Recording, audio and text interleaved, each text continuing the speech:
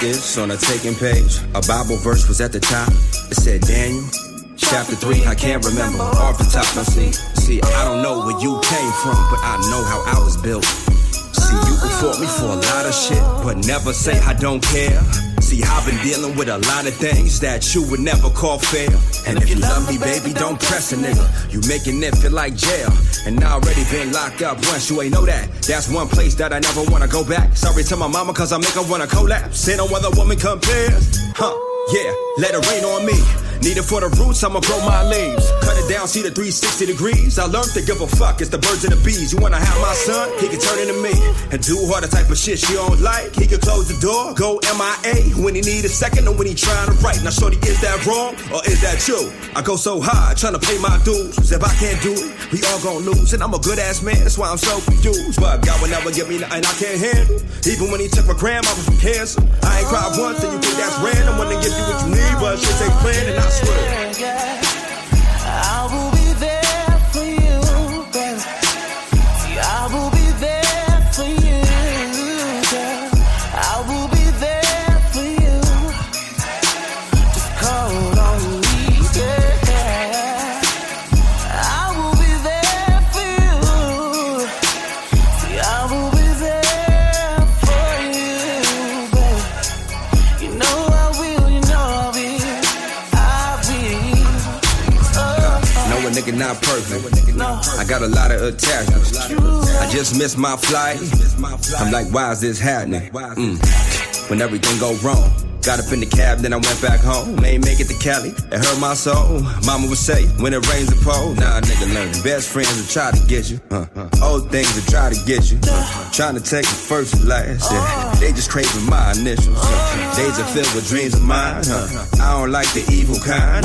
Why they aiming for the head? Trying to give me something to keep in mind. No, nigga, y'all don't get it. You need to backtrack and get the analytics. On the 7th day, I never rest. I'm slipping like an old transmission. Listen, just because I got a blank stare, it don't never ever mean that I don't listen, nigga. All because I just raised hell without giving a fuck. I'm still sunning niggas, man. I really need to wear rubber in this game. I feel like gladiator, killer entertainment. I just hope I got another blessing that could block the devil. Then my tumble finger away from my just stating that I see the changes and I'm getting ready for some many more. I'm always there and I ain't never left, and I think that is something you ain't ready for. But I swear, I will be there for you.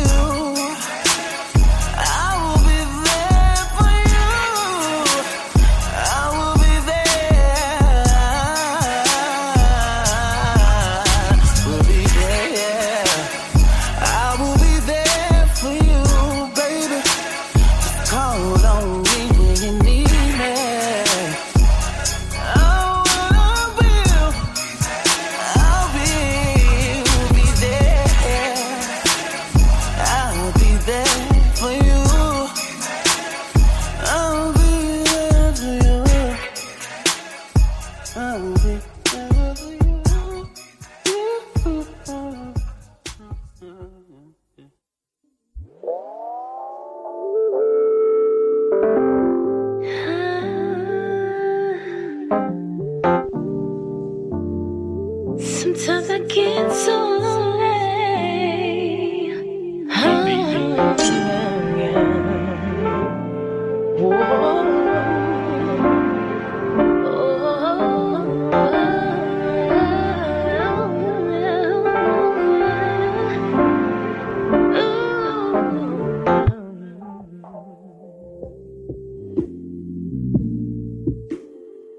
I can't let nobody hold me. yeah, and I wish I could sing better. Yes, sir. You already know what it is, man. It's Thursday. It's 5 o'clock, and that means one thing. It's time for Ben Talks right here live on Radio Free Brooklyn. And it's your boy, the best in the world, a hip-hop junkie, Ben Lewis, alongside my co-host, the illustrious. Made it through another week. I did. You know, just getting older, finer, you know, just, my God really, he outdid himself. There you go. Black don't crack. So as you get older, you will, get finer. But you have to, you have to always make sure, you keeping it right and tight. So I went to the doctor this morning, got a little checkup or whatever. You know, they was all up in my vagina. Looks They did like the you got a little pap shot smear. too. You got a little I got Band-Aid the on. HIV test. Unfortunately, Unfortunately, what? I am alive. Oh. And that means I'm gonna be on that ass forever. Don't have HIV, no HIV here.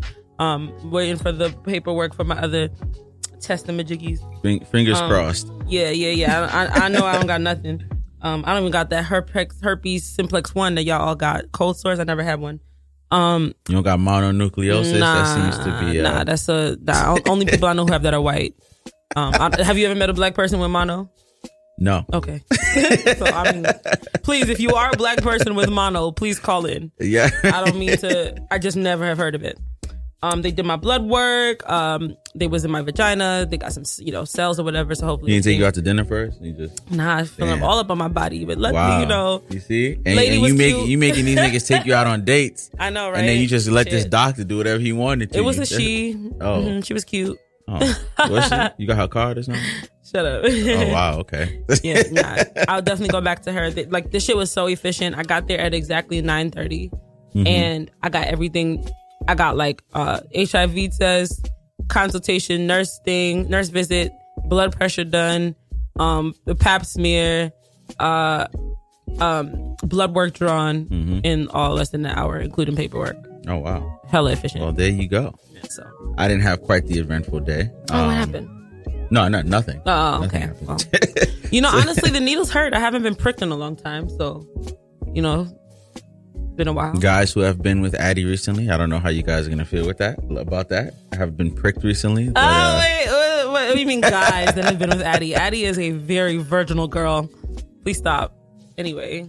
I'm just Anyway, saying, though. we're in our late 20s. Everybody been with somebody. That's what I mean. Yeah, I guess everybody besides me. I'm waiting and saving myself to marriage. Okay. For the record. Oh, okay.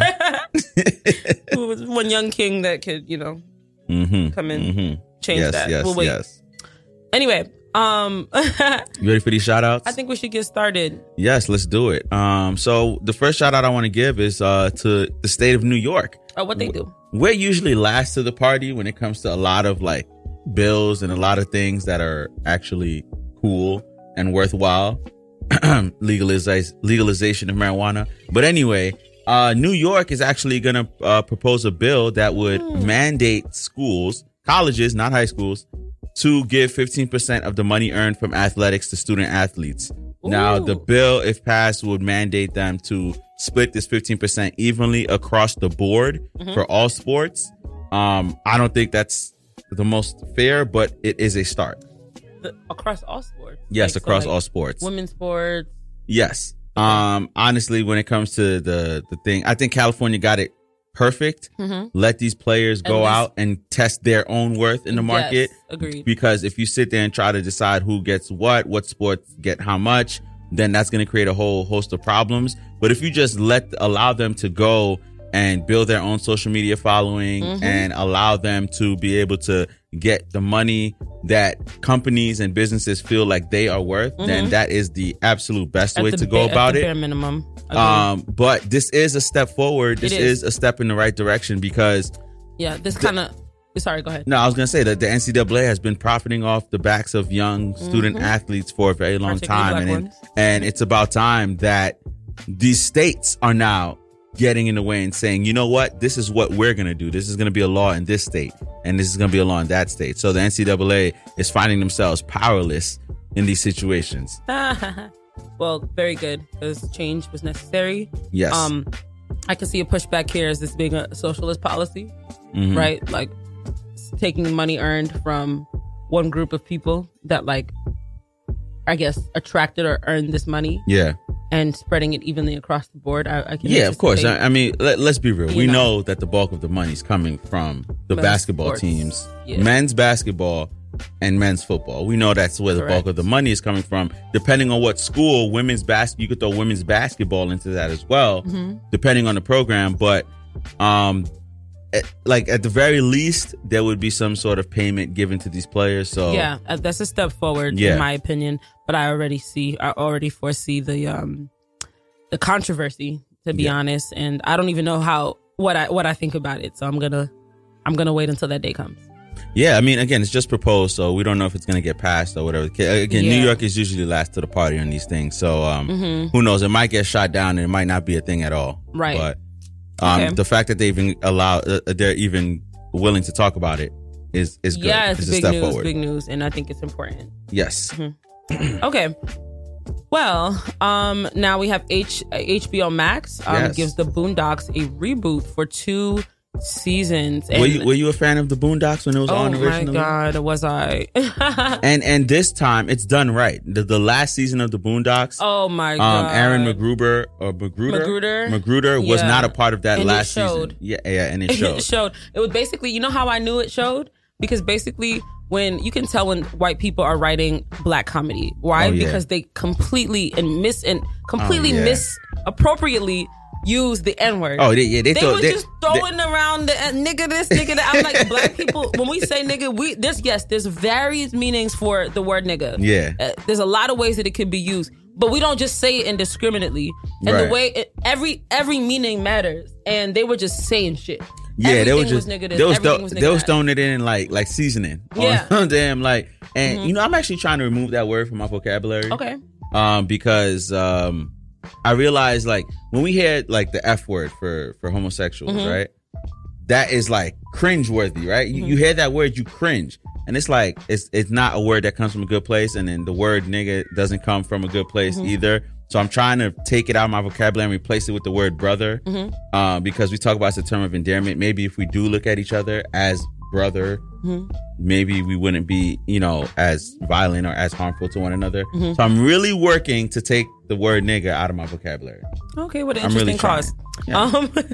Sure. I gotta be good slowly. It's still in there. Yeah. No, I mean, for me, I would say that I understand your perspective. I see language as the interesting thing of, like, kind of language can be used as a way to kind of take back power from a negative or toxic situation. Right. So even as far as like the F word, as it relates to a homosexual community. But see, we won't even say it. We say the F word. Huh? Right. I wouldn't say it, but Right. I know a lot of gay men who say it.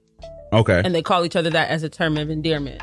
So they've basically taken the word, and within their communities, they use it more affectionately as a way of, like, and I know it's an odd thing that happens in language, and it happens a lot. Yeah. Like bitch is another one, right? Like there's all these like terms that are charged when used by the wrong party. But yeah, I think that's just kind of how language works. And it was interesting. I was watching Gary Owen, you know, that white comedian. Yes. Who's actually kind of funny. He surprisingly, it's the sauce from his wife. Yeah, of course. Yeah. So basically, he was saying, like, he was on the Breakfast Club, and Charlamagne was like, "Oh yeah, like, how do you feel about, like, white people not being able to, like, say things or like where do white comedians draw the line in terms of, like, what they can and cannot say?" And he was like, "Trust me, white people know." Yeah. Oh yeah. Yeah. And I was like, you know, I'm gonna go ahead and trust Gary. Like, no, yeah, for sure. I feel like, you know, like, where, yeah, I think they definitely know. They definitely know. When you have, like, when there's certain power dynamics, that 100% like influences what you can and cannot say. Yeah. And or like what you should and shouldn't say. I can't say what you can and can't do. I'm not your mom or God, but I think that's kind of the code. Yeah, and like he said, white people know what they can't say. Oh, they know. And some of them just decide that I'm just gonna go ahead and say it anyway. Yeah, because they just trying to be cute. Yeah, and they, especially with today's culture, you are not getting away with that stuff. No, not at all. So not today. No, but I'm glad Boondocks is coming back, and Aaron Magruder. Yes, and Aaron Magruder is a part of this reboot. So it'll be everything that we loved about Boondocks. It's not going to be this whitewashed version that was the final season that made everybody kind of turn it off. Yep. So I'm glad that that's back, and hopefully this could go beyond the 2 seasons. But 2 seasons, that's still a lot.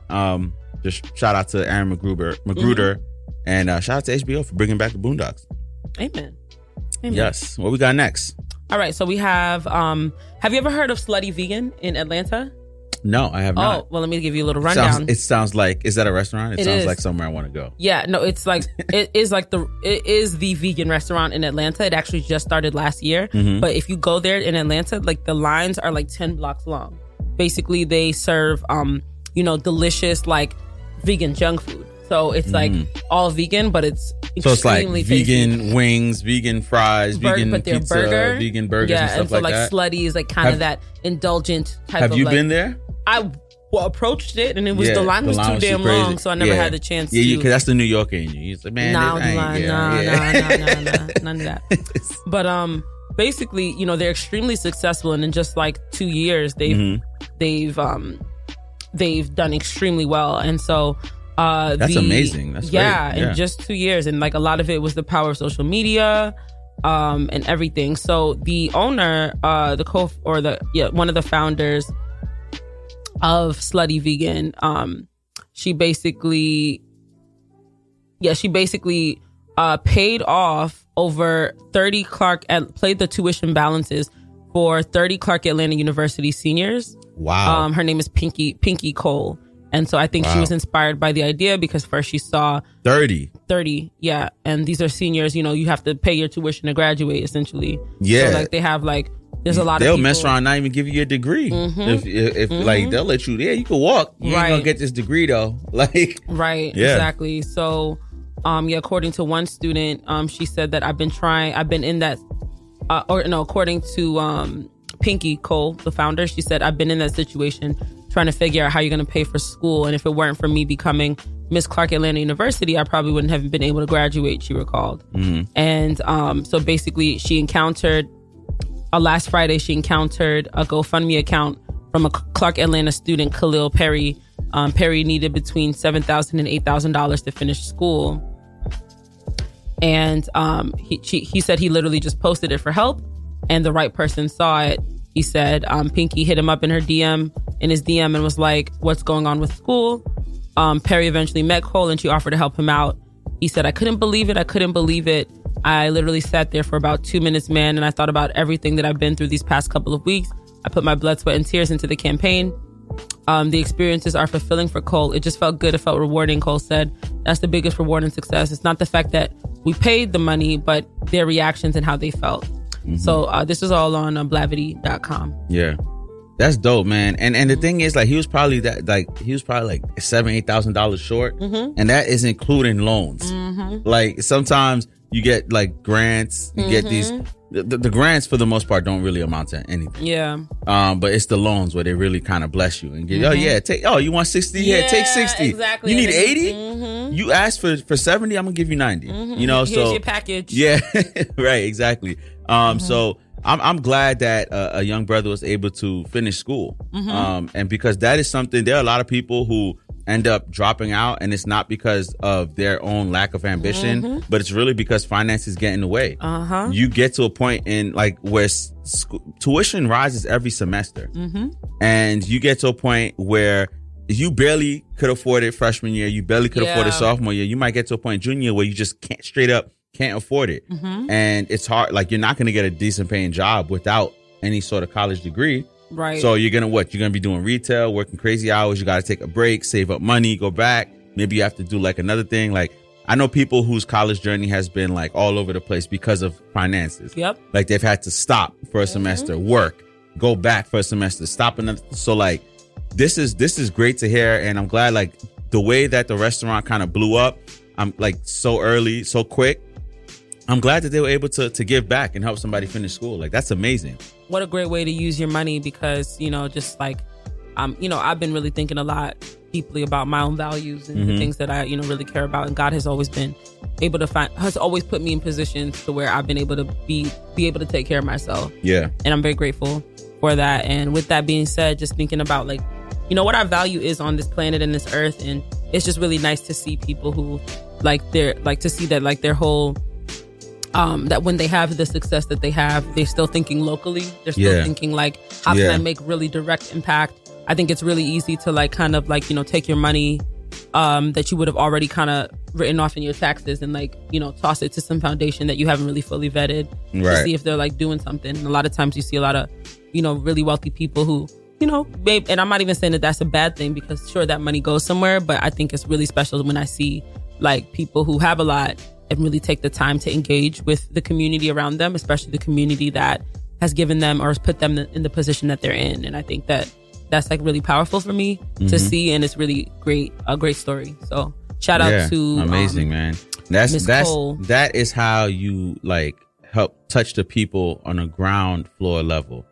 Not like going through some big like agency or corporation or charity company or whatever. And it's not to knock those, because some of them are really, some charities are really good and really like get that money out. But they're, a lot of times people don't really see what that process is. I just know a lot of people who work for these foundations, work for like nonprofits and things like that. And they tell me that once they join these organizations, they're very disillusioned by what they see. A lot of times the people in power are a lot of very well-intentioned liberal white folks who have a very paternalistic idea as to like how money should be allocated into communities. And I think, a lot of times those things that the community actually needs gets really diluted by that patriarchal perspective, where like now it becomes, what I think you need versus like what you actually need. Right, exactly. And like something like this, like you said, is a huge deal, right? Because now I'm able to pay for college. That's like a huge fundamental worry, because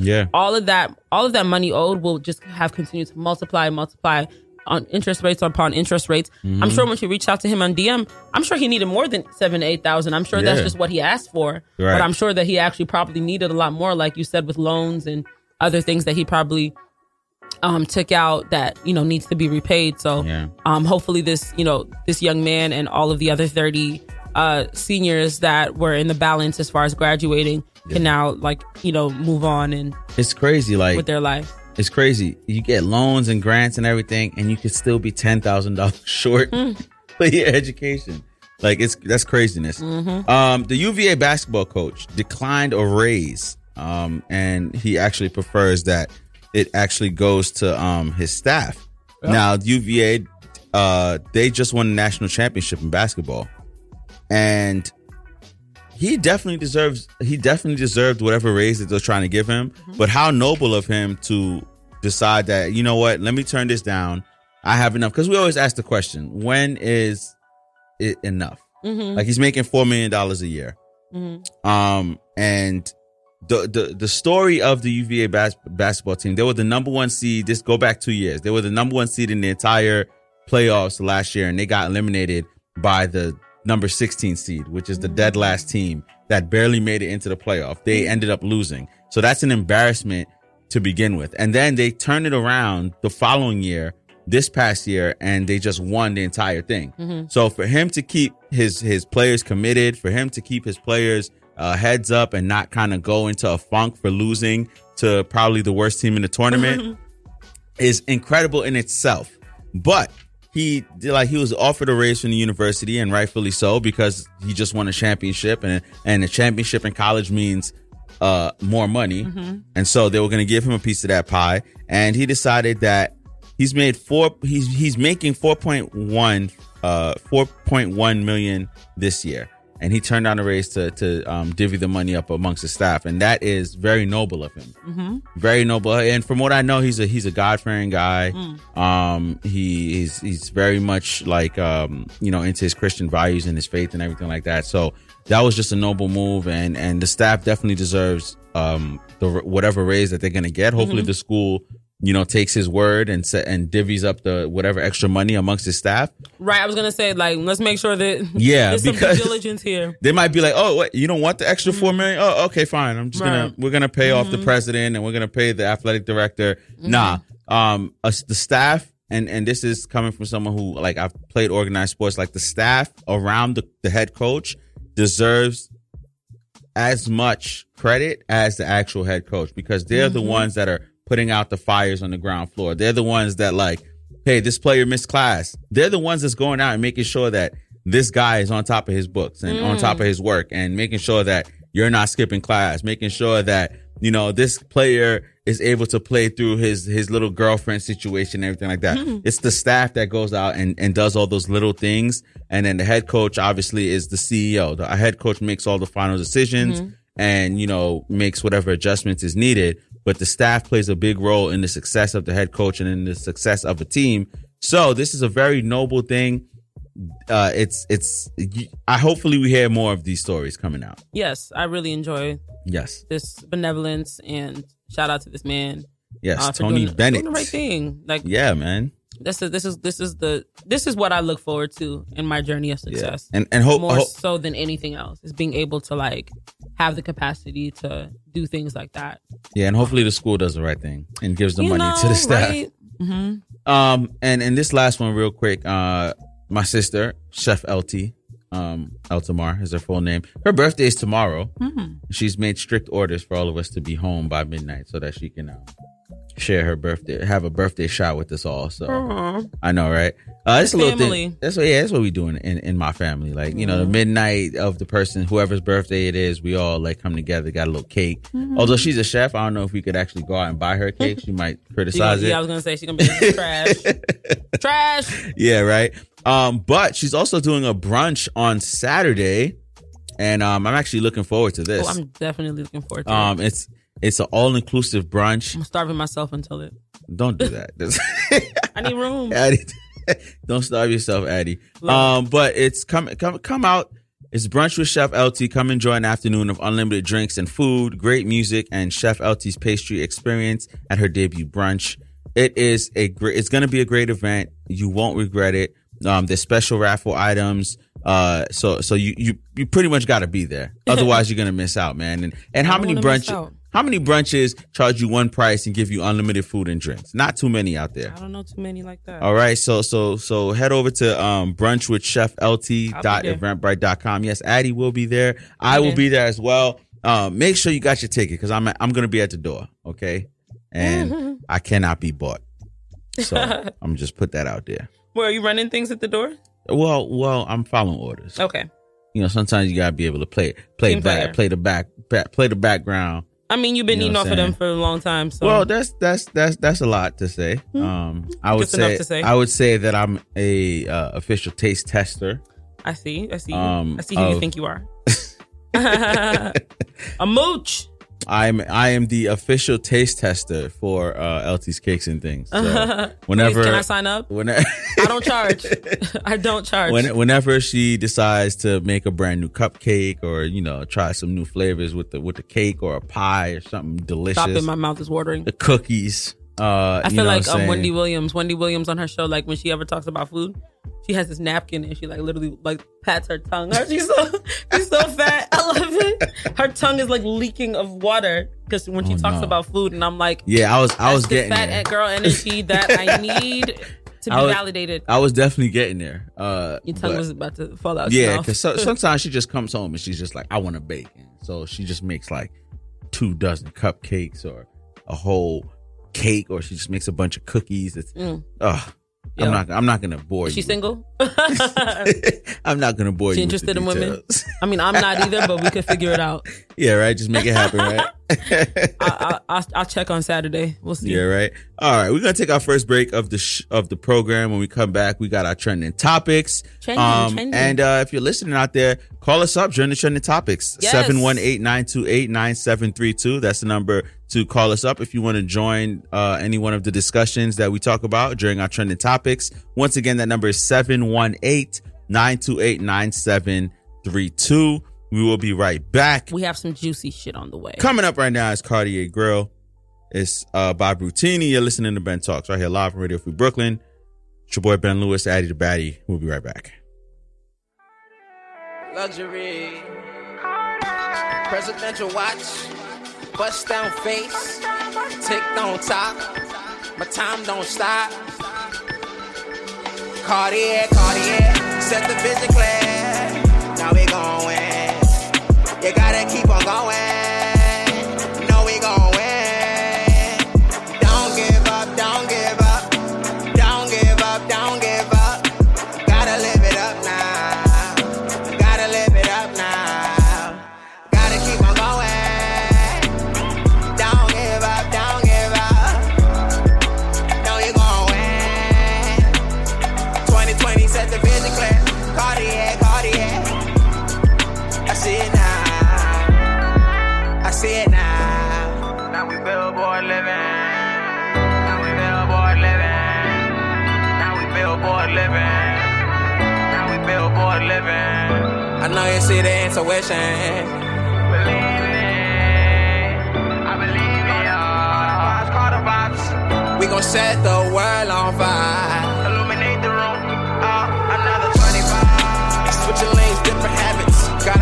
cream, money is my habit. Palms itching, it's a good day. I need the good pay, not a weekday.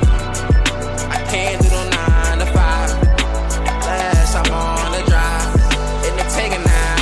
Switching up, I put the Euros to the road. I hit it up, beat it up, Tesla gonna go.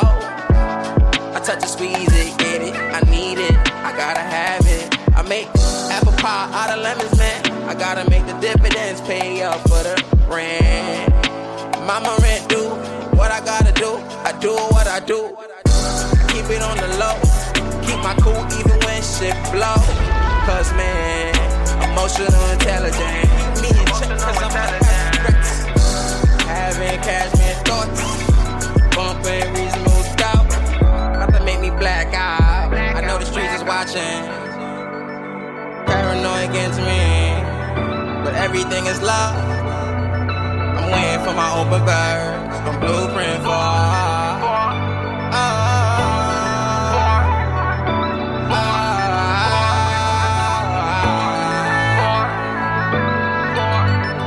40 said the vision class. 40 said the vision class. Cartier, Carter said the Grelin Stone.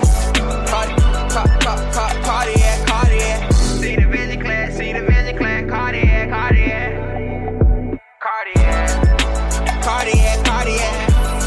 40 vision class.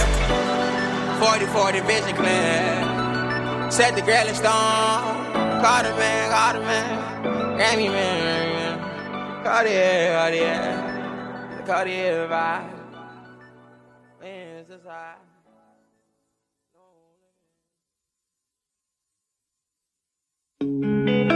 Oh yeah.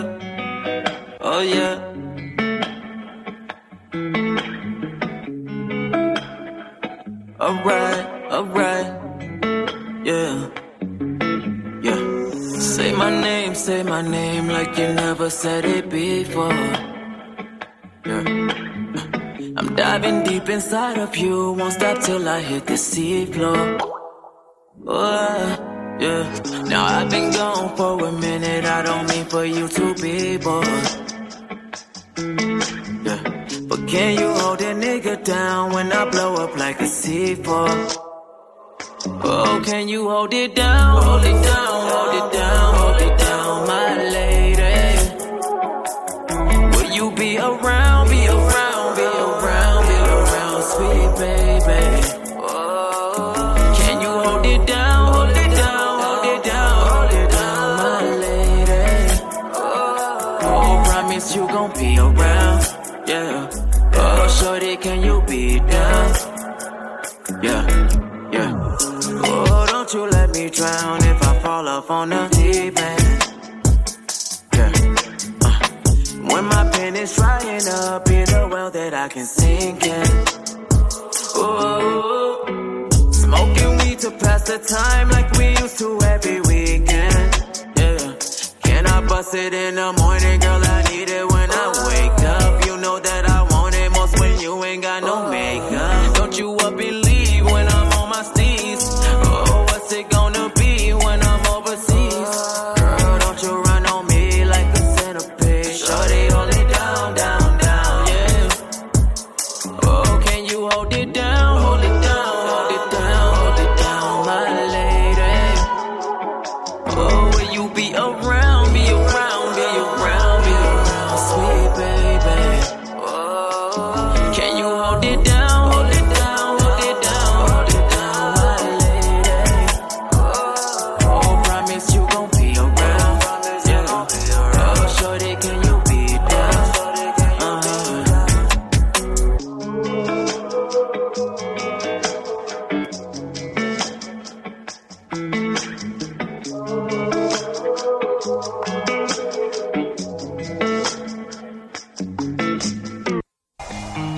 Synchro.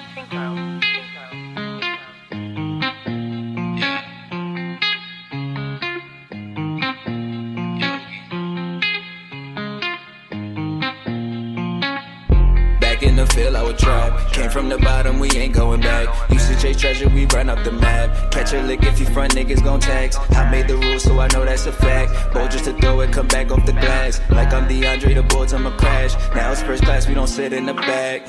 Back in the field, I will hunt. Niggas ain't got it, so we had a front. Now we in Louis and Yves Saint Laurent. Got to the bag, now we get what we want. Swerve, shorty don't get to the bag. Swerve, if it ain't money, then I curve. Hop in the Benz and then I skirt. Diamonds, they dripping, yeah, eyes hurt. Shorty, believe it, I am a legend, I came off the bleachers. Carry that dope like I woke with some speakers. This ain't a camo, but I got that heater. Niggas, they hate it, now they wanna feature. Now I'm too high, you can't catch me in either. High to my necklace on froze. Get to the back till you tipping on foes. Ghost like a brick, or I dipped it in snow. Inside you sitting on gold. Family come first, know they eating. Only see stars in my ceiling. First to the bag, yeah, they all wanna be him. But I stay quiet, I ball every season. This be the life that we preaching. Sad, so you know I be beastin'. Rich, but I still put your teeth in. Then I pull it up. Lies, I'm a smoker, I roll a blunt. If I want it, I got it, I have it. Go straight to the basket, I bowl with the double clutch. Shorty jump on me like double dutch. No, you ain't body, you smoking dust. This for the homies that's out in the field. Ball to your jersey, get posted up. Yeah. Back in the field, I would trap. Came from the bottom, we ain't going back. Used to chase treasure, we run up the map. Catch a lick if you front, niggas gon' tax. I made the rules, so I know that's a fact. Bold just to throw it, come back off the glass. Like I'm DeAndre, the boards, I'ma crash. Now it's first class, we don't sit in the back.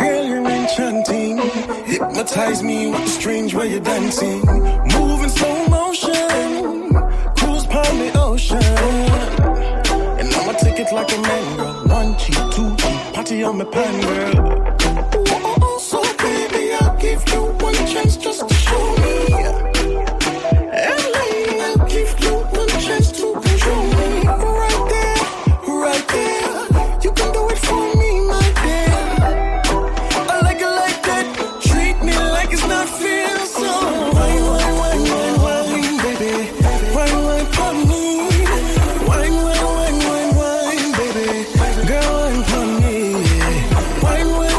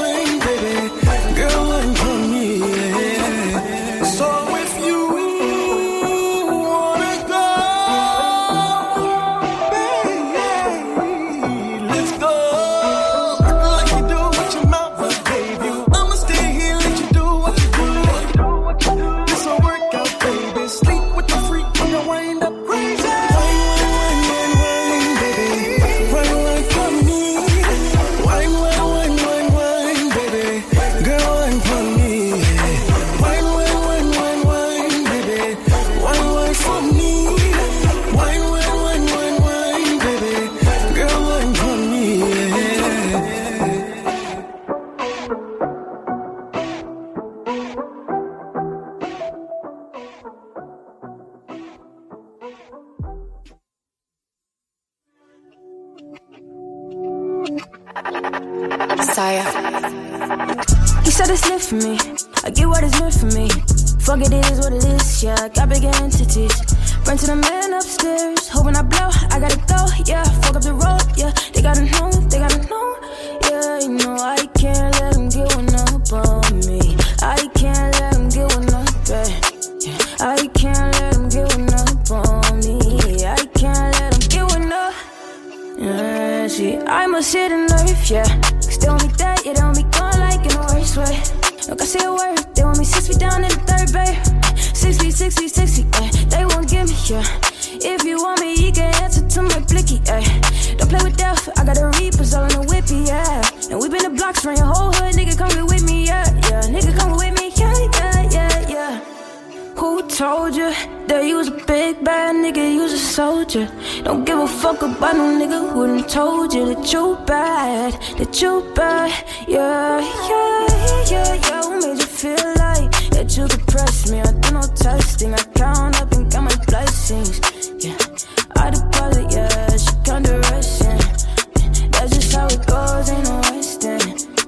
Only when we vacate, oh, we sexing, yeah.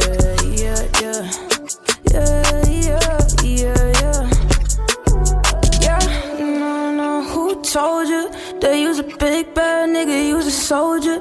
Don't give a fuck about no nigga who done told you that you bad, yeah.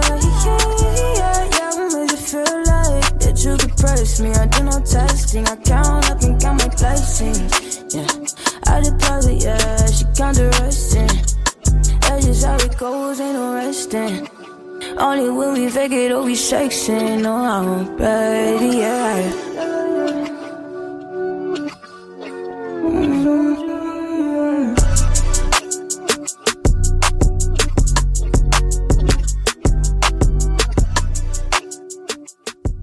Hey, that's my joint right there. That 3 on the wave, 1 up joint. The joint is fire. We're back, ladies and gentlemen. It's Radio Free Brooklyn. Ben Talks. It's your boy Ben Lewis, the best in the world, and Addie the baddie. Yes. After I'm gonna give her a second so you can finish. I need a moment. So she can finish feeling herself over there. You know, I mean, when you look this good, even with slave twists, Slave twist. you just gotta flex.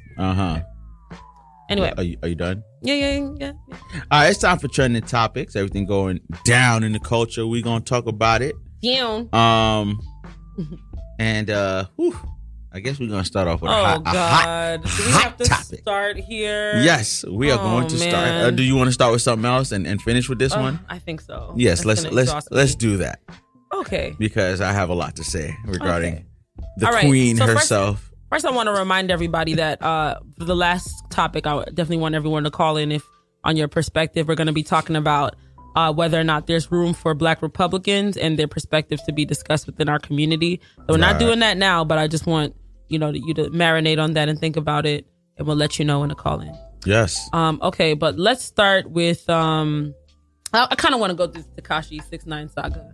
Let's do it. All right. Do you have all the threads or some highlights from the transcripts to bring up? Because there was a lot of things that were kind of discussed. Yeah, he did discuss a lot. Yeah, could you pull some of that up because it's important to highlight. So if you don't know Tekashi 6ix9ine, that is, yes, in fact, a young Latino man from Brooklyn. I'm going to say Bushwick. He is from Bushwick. Area, yeah. With the colorful dreads. He made a lot of really, really great songs. I'm not even going to lie. He also has a lot of tattoos on his face. He was a part of this gang called Treyway. We never really know what the gangs when it comes to rappers or artists, because you never know if it's persona or if it's a real deal thing. Unfortunately, in his case, it was a real deal thing, and he is currently in federal prison. So he's been there for about a year now, and based on his deal that he got allegedly with the state government. Yes, with the feds. With the feds. Man was working with the feds. He's been able to kind of, I guess, weasel his way out of being prosecuted to the fullest extent of the law by revealing a lot of intimate details about the gang and the gang-related activity that he participated in / orchestrated.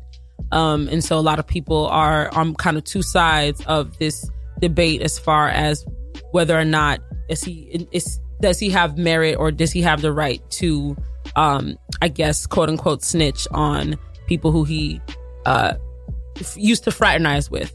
Now, on one side of the debate, you have people saying like, nah, snitching, nah, period. That's, the Snoop Dogg side of things.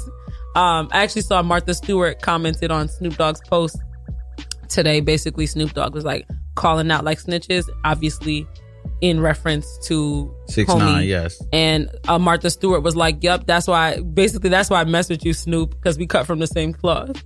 Yo, so, and now Martha's a G. Look, listen, Martha did hard time for insider trading, and she did not say a word of who gave her the information. Okay. She did her time. You know what I'm saying? She was like, my baked goods can wait. my baked goods can wait, but not this street cred, bruh. Like, right. Get out of here. So that's like the Snoop Dogg and Martha side of things. Is that like, nah, you ain't doing that. And on the other hand, people are like, oh, well, nah. His manager, Shadi, apparently or allegedly hooked up with his baby mother, allegedly put a hit out on him. So there's a lot of details kind of floating around. Kidnapped and robbed him. Yeah, there's a bunch of stuff floating around. A lot of things floating around, and who knows what provoked what or whatever. But, how long, when do you, this is the whole ride or die concept. Like, how far do you ride, and when is it okay to get off the ride? Is it okay to get off the ride? Do you die while on the ride? Right. So these are all the philosophical questions. Are you down for the dying part of the ride? Yeah, these are the questions, or whatever. So anyway, let's read some of this. Here's the transcript. I don't know what you want to get into. What's going on? All right, I just want to hear some highlights. I just saw some there were some things that he said that were really crazy. That were like extremely. Yeah. So I guess I'll start with this one. When they ask him, when did you become a member of 9 Trey? He answers, November 2017. Where you initiated? You had to shoot your 31 to be initiated. You had to do work, like cutting someone's face. Ooh. Mr. Hernandez, but you were not initiated, right? He said, right. I just had to keep making hits and giving financial support to the gang, equipping with guns, so they could buy guns. So what did you get from 9 Trey? I would say my career, credibility, protection, all the above. Treyway was something that we could market. Then he said, could you demonstrate the handshake? I need 2 people, and then he did the handshake. Who taught you that? I'm doing it with Shadi a lot. The 9 with your index finger and your thumb. Nuke taught me. I think I was just getting the hang of it. We show up at a strip club in Brooklyn. I was at a strip club that he showed up to one night. Very scary. Are you implicating yourself in? No. Maybe I am. And Tekashi 6ix9ine. It had to be a very scary moment. Okay. It was Tekashi, who's about 5'3". Look at him just snitching. Just singing like a canary. Don't do that. Snoop Dogg would be, and Martha would have you. Your head. It was Tekashi, my boy Mitchell's. No, he wasn't with me. I'd gone to the ATM. Look at him. Oh shit. I can't. You left the gun for Tekashi behind the register. Okay. Yeah, right. But anyway, the feds is listening. He said, I think I was just getting the hang of it. We show up at a strip club in Brooklyn, Angel Strip Club. I don't want to be quoted. I wasn't making a sign right. He pulled me to the side like, yo, if you're going to be 9 Trey, you have to make the sign right. He said, did you ever see Mr. Ellison make the sign? He said, yes. Mr. Hernandez, if you could identify the people in the photograph. He said, I don't know the guy in the LA hat. And what is Mel Murder wearing? He said, Cincinnati Reds. He's the godfather of the 9 Trey Bloods. Does 9 Trey have a leadership structure? Yes, there was a street lineup and a prison lineup. How did the prison lineup work? My understanding is that with the prison lineup, there was a higher up to get anything sanctioned on the street. So this guy, like, he was getting pretty detailed. Okay. And now I have 2 sides to this, right? Okay, go ahead.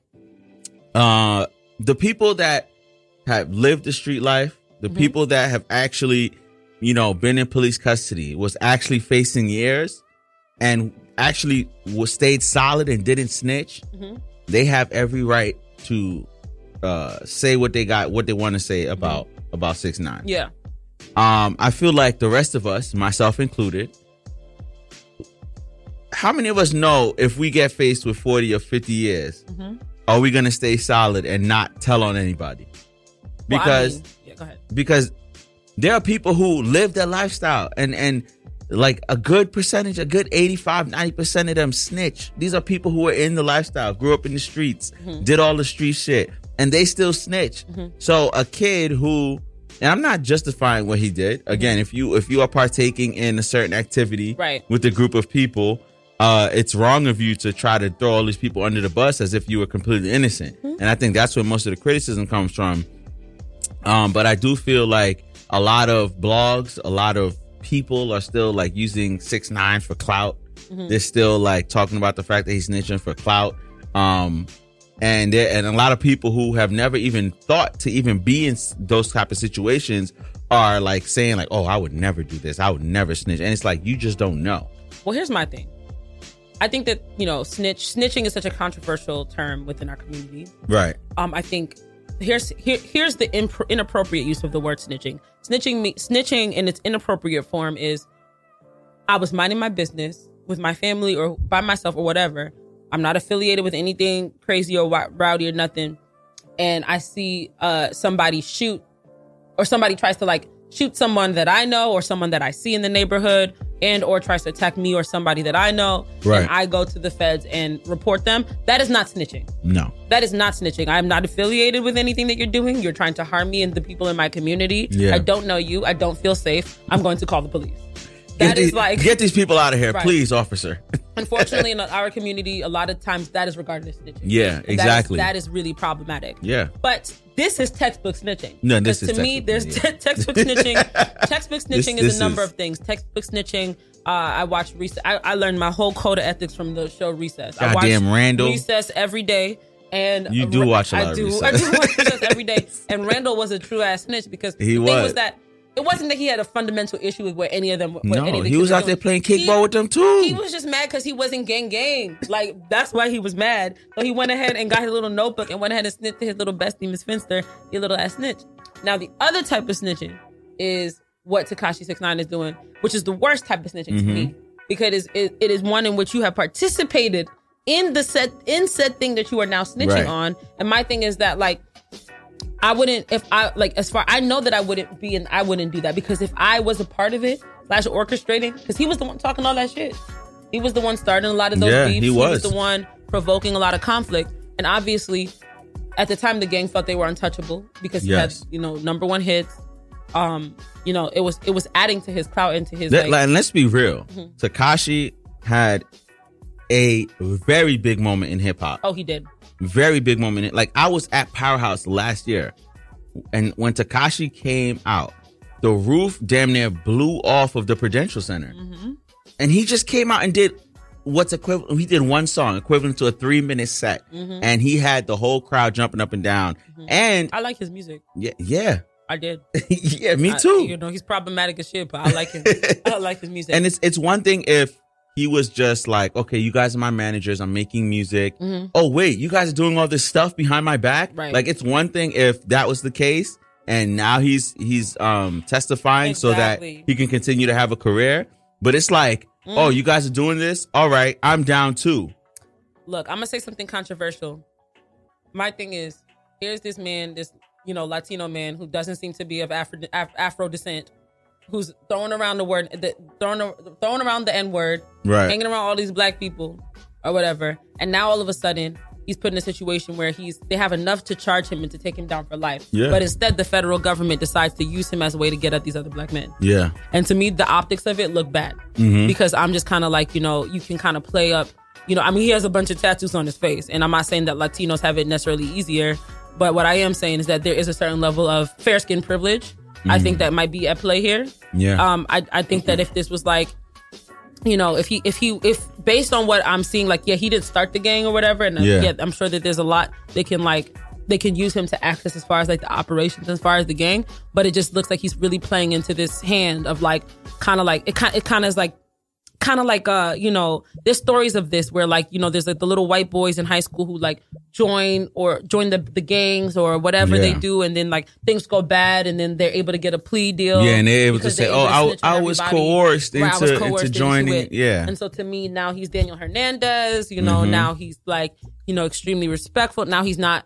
Now he's trying to basically distance himself from this body of black men who have rallied around him to give him this career. Now, of course, I don't really know all the inner workings of the betrayal and all of that. I mean, I guess at a certain point, if somebody does betray you, a lot of those things are kind of off the table. If somebody at this point, if somebody's snitching on me, then I'm telling. Like, that to me, that's where if you go into the feds and telling them the shit that I did and you were there, oh, well, then you're going down too. That's where the code is done. Yeah. Now the question remains. Mm-hmm. Let's say he does all the snitching, he does all the telling, working with the feds. He gets 3 years, right? For example, I don't know what I don't know what his deal is exactly, but let's say he gets 3 years, he comes out. Do you think he can continue a rap career? Ooh, child, that's a very good question. Can he continue a rap career after post snitch? No. Okay.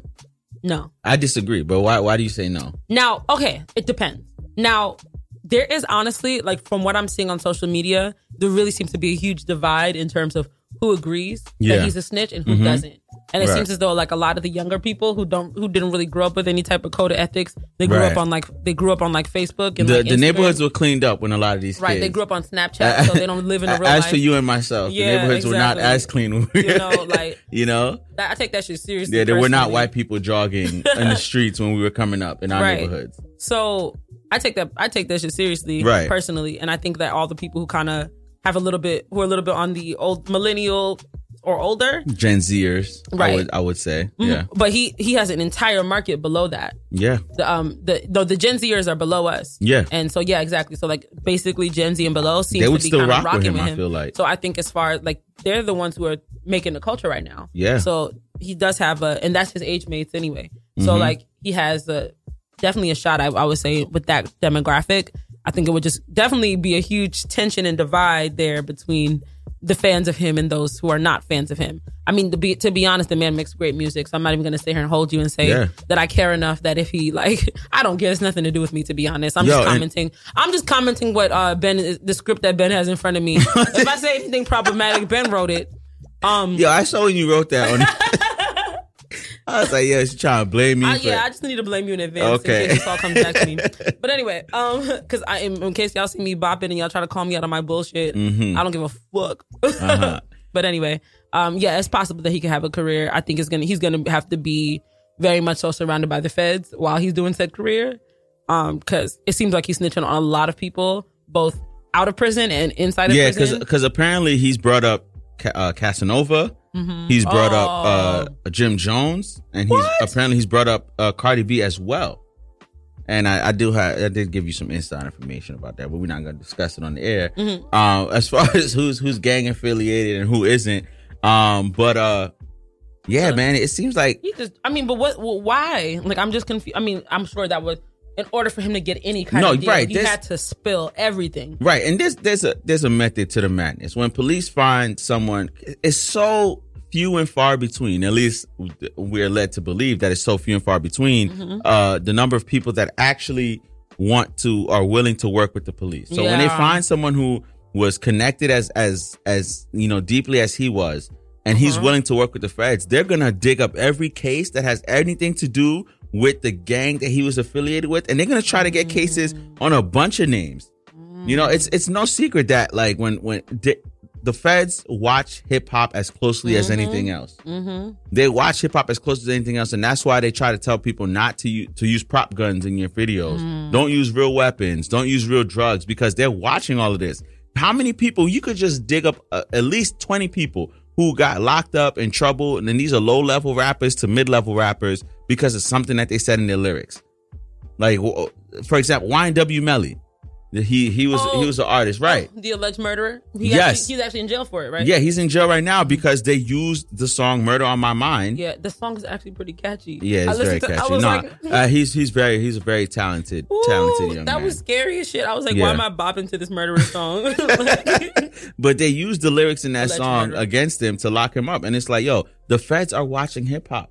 Oh They yeah. definitely are. They're watching it as know. closely as anyone that's out there committing an actual crime. Like, Yeah. so Gotta we be know, careful. like when they find somebody who was in hip hop who. And in the streets. Yeah, and involved in all this stuff, willing to cooperate, they're going to try to get information on everything. Damn. On everything. And he is willing to work with just about anybody. But back to the original question, whether he can continue a career after this. And I say, yes, he can.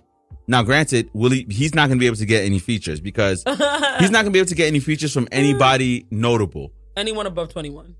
Not just that. Anybody, because there are people out there who are maybe trying to make a name for themselves, and maybe people who want clout, and they don't care whether it's good clout or negative clout. That's and true. they might say, "Oh, let me get on the record with 6ix9ine." I think Kanye would possibly do it. Kanye could. I He think Kanye did could- survive supporting Trump. Yeah. So Kanye was like, I don't agree with what he did, but that's my brother. yeah, And I think yeah. he could probably I move think like that. Kanye could definitely be the one to, Yeah. to bring him back into the fold. But Also, just quick thing on Kanye. Did you know Yeah. that he's the highest earning yes, I did see Hip-hop that. I did see that. act this year? Those Them those Yeezys? the are Yeezys selling. and his Sunday service, which is which is drawn a lot of controversy between the traditional Christians and the more I guess I don't know how to put it, but the traditional Christians and everybody else are kind of debating over Kanye. But let me just finish. Let me get this point out about 6ix9ine. As far as getting a feature from anyone notable, that's not going to happen.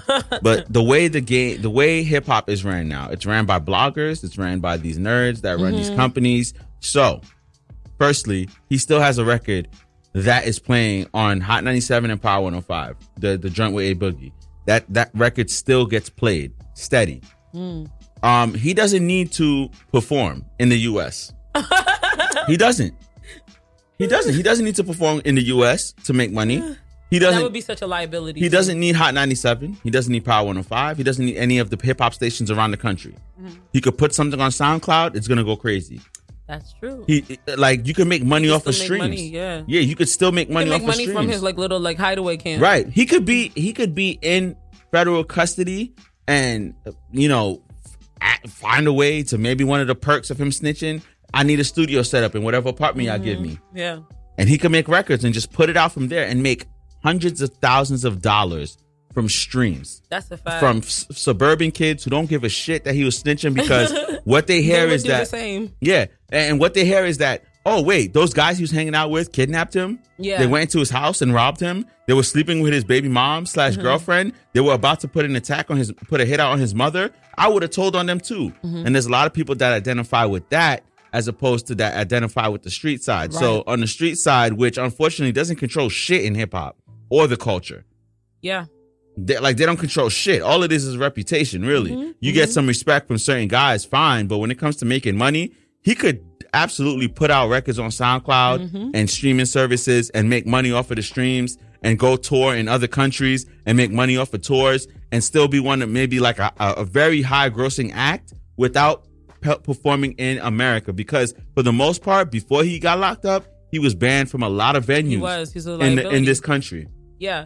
He was a huge liability Yeah. because nobody wants their venue shut up. Exactly. So He got the Barclays shot up. Like, God damn it. Like, it's hard to like get a gun into anywhere in New York. it really is. Like, It's like, and he got that shit shot up. Like, anyone who's been in Atlantic sees the police presence on Atlantic Ave. Yeah. Especially around the Barclays. And he got that shot up. He's definitely a liability. a huge liability. Yeah, but it's like he could still make money without performing in the US, without getting radio plays, without having to get play or having to do interviews from any of the hip hop stations in this country. So I think if he wants to, he can definitely continue a rap career. And there's people that's gonna say, I'm not listening to a single thing that he puts out because he's a snitch. There's people, I'm not gonna work with him because he's a snitch. But if I am a low level or mid level rapper and 6ix9ine hits me up and says, yo, I want a feature, and I know that if he's on a record is gonna go, Yeah. what you expect me to do? I'm taking that call. Yeah. The thing is that, we live in an age, and to your point, which is, I agree, like controversy sells. Like you Yeah. said, everything is run by bloggers. Everything's run by like the instigation. We're the culture of instigation. Yep. So anything that can provoke attention, like honestly being hated or disliked, it's actually almost a pretty good thing for your career. I mean, look Yeah. at Kanye West. He's now the highest paid He hip hop act. survived supporting Trump. He survived That is it. like cardinal sin, like number 2, I guess, behind snitching. Yet no one will stop buying them Yeezys. No, So, exactly. all right, so let's move on. Yes. Which one you want to tackle next? All right, let's see.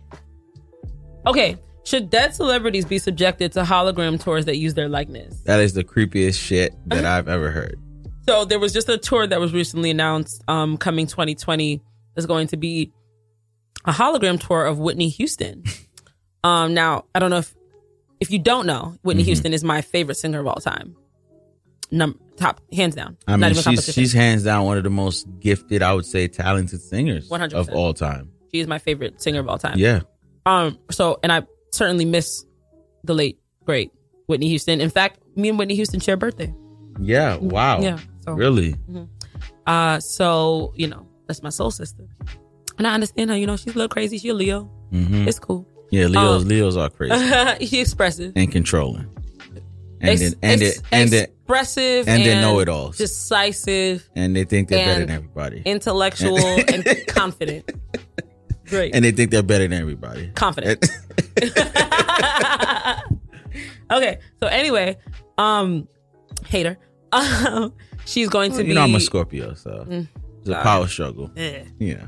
Her likeness will be used on this multi city, possibly country tour. Who gets paid off of these hologram tours? The estate, Oh, whatever that means. okay. Yeah, whatever that means. We don't know what that means these I don't days. know what the hell that means. So The estate could be anybody. The label, right? Because unfortunately, her daughter passed away. So it's just Yeah. like, what does that mean? But yeah, the estate will be granted so at least some portion of the money, along with the producers and the organizers involved. So I was just thinking, because there was a Tupac hologram thing that was yeah, at I a remember Coachella, that. Yeah. which honestly, for me is extremely disturbing. Yes. Like and here's the thing. I'm not even saying that it shouldn't happen. I'm just saying that for me personally, it's disturbing today. No, it's something a that scary sight. Yeah, I understand that the future was always coming. I remember when I was younger and I was Yeah. like, when I used to have holograms and shit. Well, we thought there'd be flying cars by now. Exactly. What was that? The Jetsons? The Jetsons Yes, of the future? yes, the Jetsons, They yeah. had all these, things that I was like, wow, look at the future. Never thought I'd be a part of it. So quick in my life. And here we are, creating likenesses of people, digital likenesses that look very convincing. And I don't know. I mean, I think there's no, I don't know. I don't know if I would feel comfortable with that. Like if my likeness was used. That's creepy as hell. Yeah. Like, I kind of you would know- just like want to be like, I want to be at peace. Yeah, I just want to be. it's one thing if like, okay, she lives in California and she does a hologram concert in New York. As this person's alive, but this person's dead. Right. Like, so now, like, this could be a way of, like, let's say you had a 10-year deal with the label and, like, you die 5 years into your deal. Like, they're going to be like, nope, you're still going to be Ooh, working that's a for good us. Like, point. you're still, we're going to make this hologram of you. We're going to use this hologram of you and we're going to sell tickets. 360 deal. Right. Like even in death, you could still be indebted to these labels. And that's what this opens the door for. That's a really good point. And that's scary to me. Yeah. I don't know. I mean, I'm not for it. I don't like it, but I know that it's inevitable because I know that, capitalism is all about Yeah. If they maximizing want to do profit. it will happen. And they don't care how weird it is No. in the process. And you know what? There are people who say, I never got to see Whitney in concert.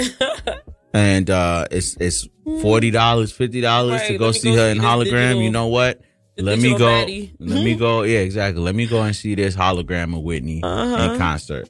Yeah. And because I'm going to imagine that they're going to have to use imagery from previous shows and previous concerts and previous performances. So like you might get to see a classic all-time performance. Oh, of course. They might try to start doing this with Michael Jackson. Oh, Come relive the first time he did the moonwalk. Yeah, no, and what they'll do is they have enough technology to basically, exact your likeness and then to animate it to make it move in a new way. Yeah, so they exactly. can like give her. They can take on the subtleties of the previous movements, but then modernize it and put make someone her, in one of those mocap suits. Yeah, they can make her do the Millie Rock if they want to. They could do whatever they want to do. Like she could twerk or whatever. She could she could be dancing to Megan Thee Stallion. Whitney wasn't on the stage. Whitney wasn't the thickest, so I don't. But they could do whatever they want with them technology. They can put her hands on her knees and make her twerk. They definitely could. But this is also interesting because I think that right now we're really primed for something like this to happen because most of us live on our phones. Most of us don't really care about reality anymore. And I think there's a huge disconnect. That's why so many people are depressed between like what is real and what is not. And so I think that like this just kind of reinforces that whole kind of the spirit of this culture that we live in right now. Yeah. All right, moving on. All right, are we going to address the queen and the the word of advice that she gave to you black women? God. Okay. So Fantasia was on The Breakfast Club. Looking beautiful. Oh yeah, she did. She did look beautiful. And the words that she said was even more so beautiful. Did you happen to catch what she said? I happened to catch I shared it on my story. But let's play it again. And hold on, let me pause the background music. But yeah, I shared it on my story. And this was the most beautiful thing that I've ever heard a woman say. I must admit. Let's go. Okay, I'm gonna play it and then Oh God. I'm tired. I'm weary, y'all. You know what I mean? We I'm need weary. more men to stand up and lead the way. Most women are trying to be the leader. Okay, why did YouTube want to put an ad? We're playing off of YouTube. Just gotta wait for the ad. Okay, there you go. That's why you can't find a man. You can't be the king in the house. Fall back and be the queen and let your man lead the way. So I salute you for that. What does that mean? You can't be a leader because a lot of women look at it like, no, I could lead in my household. I could do this in my household. What does that mean? That's not how it's supposed to be, and that's why we bump heads. And I feel like it's a generational thing. And we could talk. We can go real deep on that. And I don't need to start that, but it's a generational curse, and how society have placed our men. And women have to stand up and be the mother and the father and the provider. And so then now you are so bad, you can't be told nothing, that when the right man come, you lose him because you're trying to be the man. I was finna say, right, man. Well, so I mean, you want to go ahead. Y'all take it away. I'm gonna start with the positive. So I think she had brought up some really good points. I think that what she's bringing up, I think, is really important to consider, is the historical reasons for why black women have taken on these roles of being the more patriarchal members in the household. All of that is tied to white supremacy. All of it is tied to white supremacy. Black men have been targeted by the government to be systematically removed from their homes. Systematically, they knew that they could destroy the black family by disenfranchising the black man. First, it began in the 1970s with deindustrialization. Once all the factory jobs were gone, they had a plan. They would introduce private prison labor, and they knew who they were going to get, where they were going to go to get it. They introduced drugs into the black community. They knew who was going to sell it. They knew who was going to use it. So all of those things were all systems that fractured the black community to where black women had to take on these roles of being in charge or being the leader. And all of these things date back to slavery too. Yeah. When you think about it, a lot of times, men were beaten, killed in definitely in higher rates than women because women were used to breed, right? And so with that being said, because women were used to breed, they were used as caretakers, used to hold things down and to monitor and to manage. The men were taken away from the children that they bred. So that what she was saying as far as the historical piece there is important. But on the other hand, I think it is also important to consider that because of all of these tragedies, I don't like to really point fingers. I know that you disagree, but I don't like to point fingers about like men and women and because I know a lot, especially with black men and black women, because a lot of it is rooted in white supremacy. But we got to think about it. The reason why a lot of these black women continue to take on these roles is because they're not being presented with a leader who is ready to hold down the household. So it's like, yeah, in your situation, Rich Fantasia, with your, I'm a presumably rich husband. Whoa. I wouldn't say she's rich. Or, well off. And I think that. And her husband's not rich. Well, whatever it is, her situation is. I don't think it's necessarily the general rule. What I see a lot is a lot of men leaving their kids. What I see a lot is a lot of men not stepping up to be the partner that they said that they were going to be for the women, right? And as particularly within our communities, because a lot of times the message that we've received over time is that it's an option to leave. We've seen a lot of times.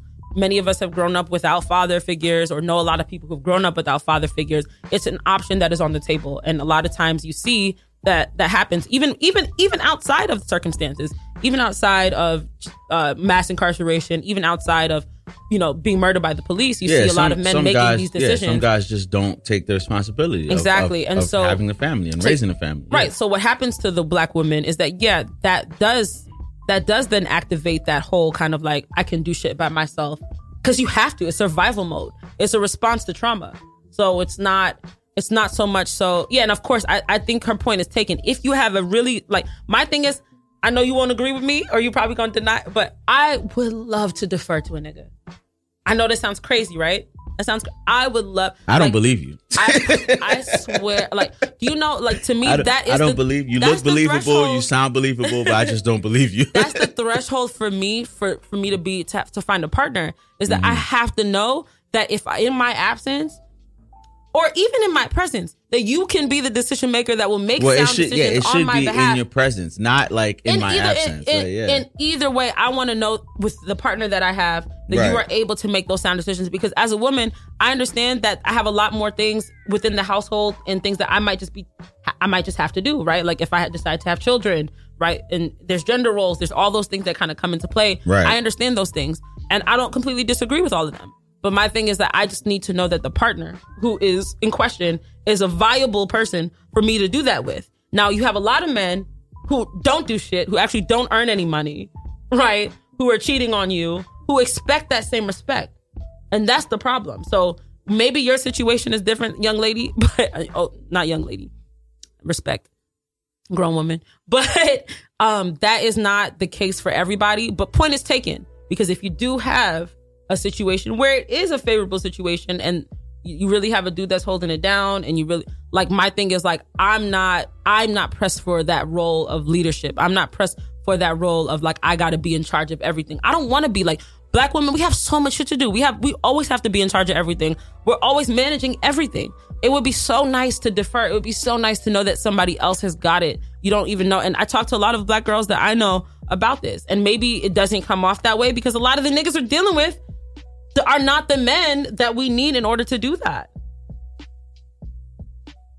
It's just not. Are you finished? I'm done. It's just not. It's just not there. I think I think you kind of played a little bit into what she said. What she was saying, like, yes, due to societal issues, right? Women are forced to be that leader in the household. And I think that you're in such a habit of doing that when the right guy when the right guy comes along and he is trying to get you to submit, or he's trying to tell you, like, yo, I can do this, it's like you're not trying to hear it because you're judging him off of all these past experiences of guys who were not able to lead or could not lead or were not capable of leading.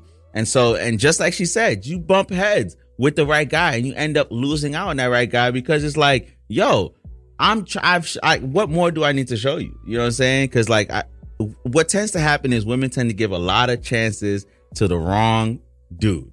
That's like, fair. The wrong guy gets a whole lot of chances, and the right guy messes up one time, and he's like, yo, nah, I gave this other ain't shit dude a bunch of chances, so I'm not this guy who you know what, for the most part he's been good, but this one this one red flag, I'm not dealing with it, I'm out. Mm-hmm. You know what I'm saying? And those guys tend to end up falling by the wayside, and those guys tend to have a harder time getting a woman to submit to them, no matter how responsible they are, no matter how much they've shown you that they could lead, no matter how much they've shown you that they could be the head of a household and make sound decisions and not make emotional, impulsive decisions.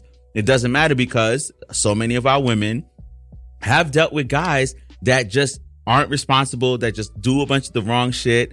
And it was just kind of refreshing to hear Fantasia come out and say this. And of course, it was going to be met with backlash, because it was backlash from a bunch of women who's dealt with guys who were not responsible. Right. Guys who did not exhibit the ability to be leaders of a household, to be kings. I can empathize with the men out there who are receiving this information, identifies that, and other people can confirm that they behave like that. Now, from the perspective of Black women, we just don't know too many men like that. So that's very difficult for us to process as a general rule of things, right? Like now, in this particular case, I completely agree that yes, I have seen it, maybe have been a party to it, of maybe being. Oh, actually, I've never found anyone great, but that's sad. That's just, here I am. But like, you know, I can definitely see how that makes sense. It's particularly for that group of men. Of course, we hear every day, there's men who have these qualities or these characteristics, right? That get looked over, for like the bad guy. And part of that too is like definitely a problematic thing that I think a lot of women do too, is that like we respond better to trauma. We respond better to like fucking like terrible things. Unfortunately, a lot of us grew up in dysfunction, and a lot of times the relationships that we kind of see or the relationships that we value are ones that are characterized by extremes, like extremely passionate because it's either like extremely good or extremely bad. And these are the circumstances that a lot of us have been socialized and grown into, and that is kind of our example of what love looks like. So a lot of times, like you said, when that stable partner is introduced, I can see how that can be, you know, how the few good men or whoever these people are, never met them, might end up receiving some of those unhealthy characteristics from women who have been through these tragic things. But my thing is just in terms of like, I just got to see more of these good men. That's just my thing. Like, so to me, it's kind of like, it's a point, but it's not a point that supersedes the reality of the majority of the situation that we see or that we experience as women, with the amount of fuckboys that are out there and the amount of men that are getting away with doing terrible things. And this kind of plays into this kind of message without that context or broader explanation kind of makes men who are trash feel like, yeah, right, that bitch, she didn't lick my toe. Yeah, and I was fucking her friend and she was sitting there trying to tell me what I was going to do in her house. Like, these are the men who are going to latch onto something like this and be like, yeah, you know what I mean? Like, and to me, it's like, if you are a decent guy, show me where you are at. More power to you. But I know that this is going to be used as fodder for niggas who ain't shit. No, of course, every guy's going to hear this and want to jump on and be like, you see, Fantasia knows, you know, what she's talking about. Fantasia gets it. You know, I even I'm not saying that I'm a bad guy, but I posted like, she gets it. And it's like, yeah, a lot of women have a problem submitting.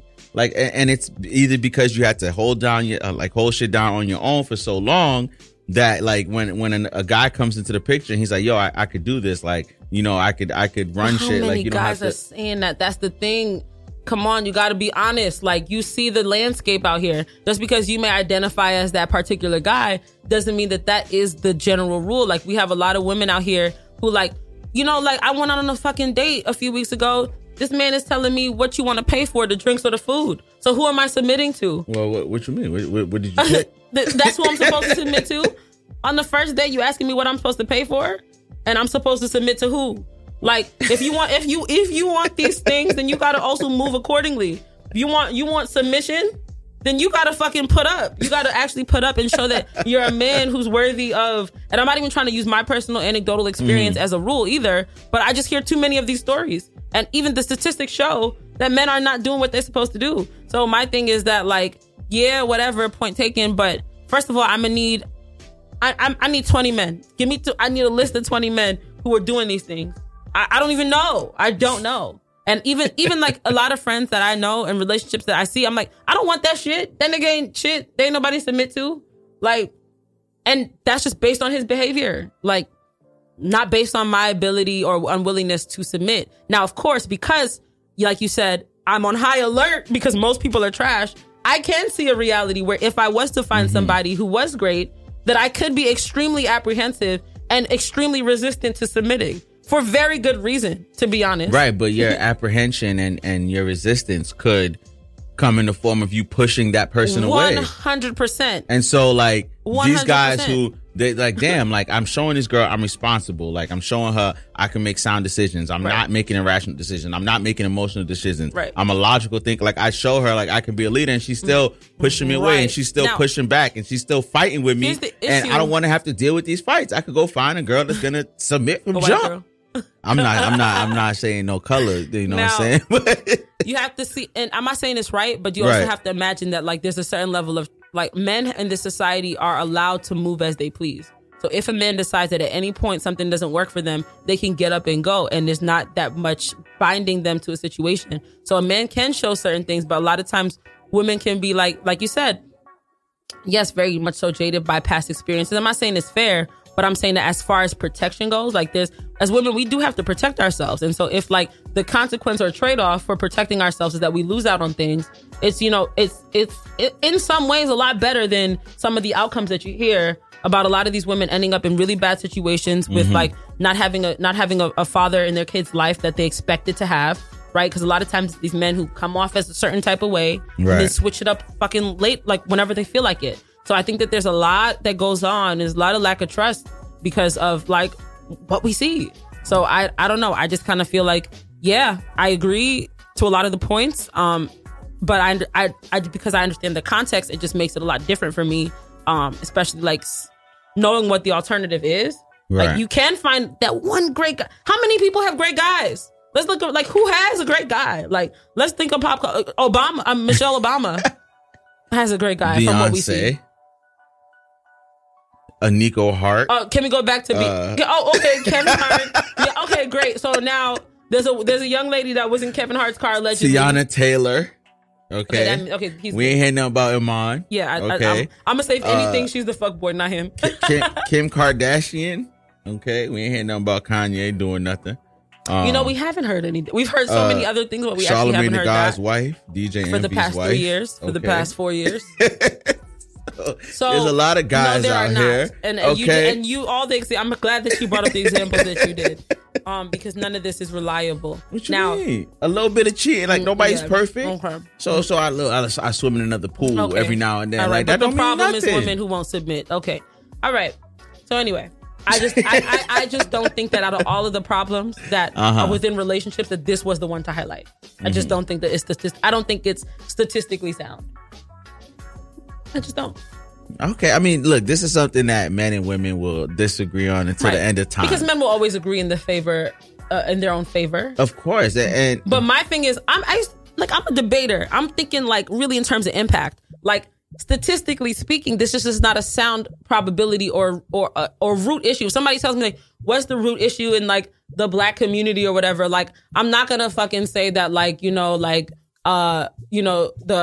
the Arab guys at the corner store are racist to black people. Sure, that might be an issue, but it's not a statistically significant issue. Okay. And this particular issue to me is one that like, yeah, it's an issue, and I'm sure it's an issue, but the numbers, like, is this a pervasive issue because there's so many great guys and so many women not submitting to great guys?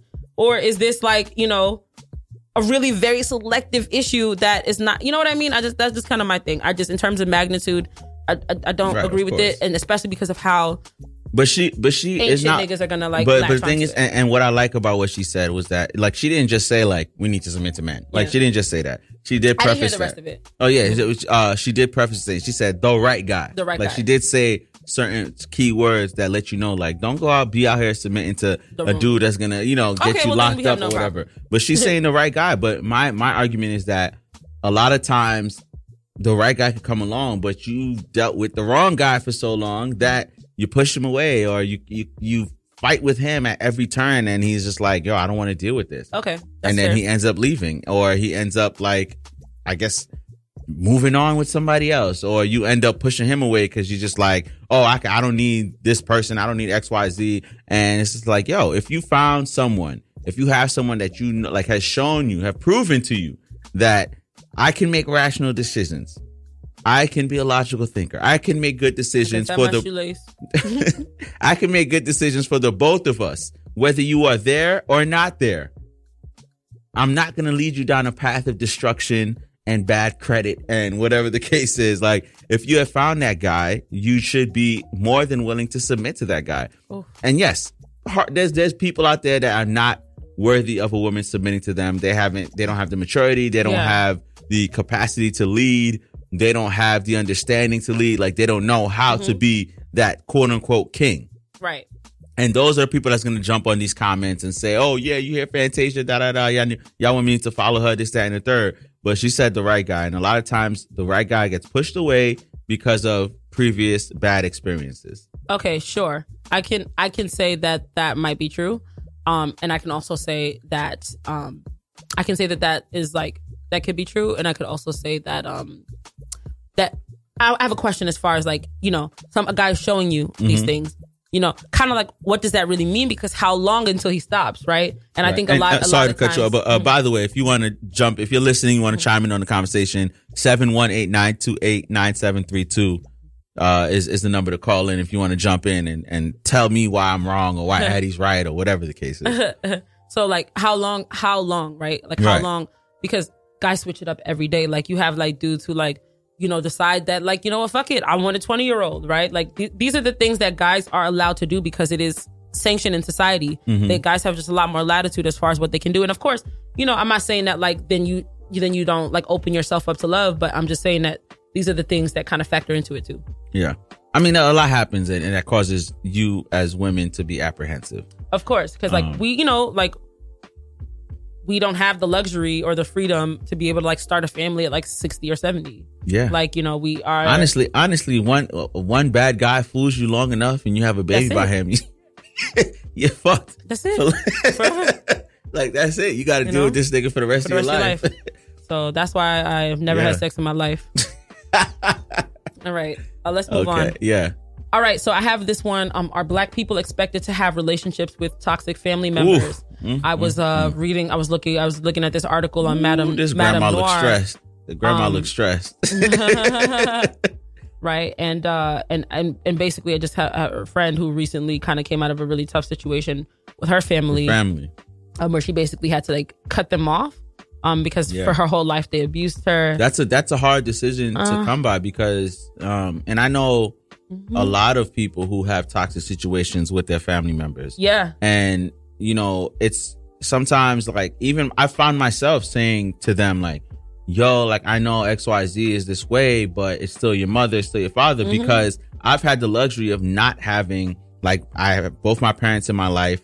I don't have a toxic situation with them. I don't have a toxic situation with any of my aunts or uncles, and I don't have any toxic relationship with my siblings. So I'm coming from a point of like, you can always mend these relationships, but there are like families out there where someone is verbally abusive. They may be physically abusive, emotionally abusive, which it's just very much a thing. And it's just like, anytime you're around them, they're giving you this negative energy. Yeah. They're bringing you down. They're making you feel like you can't do anything right. And it's one point as an adult, like at some point, you have to look out for your peace. Yeah. You have to look out for your mental health. You have to look out for your emotional health, your spiritual health, like all of that stuff. And and it's so like, I feel like, especially as Black people, we're always like, well, that's your mom, or that's your dad, or that's your aunt, that's your uncle. You know what I'm saying? You can't just do that. And it's like, no matter what age you get, a lot of times in the Black community,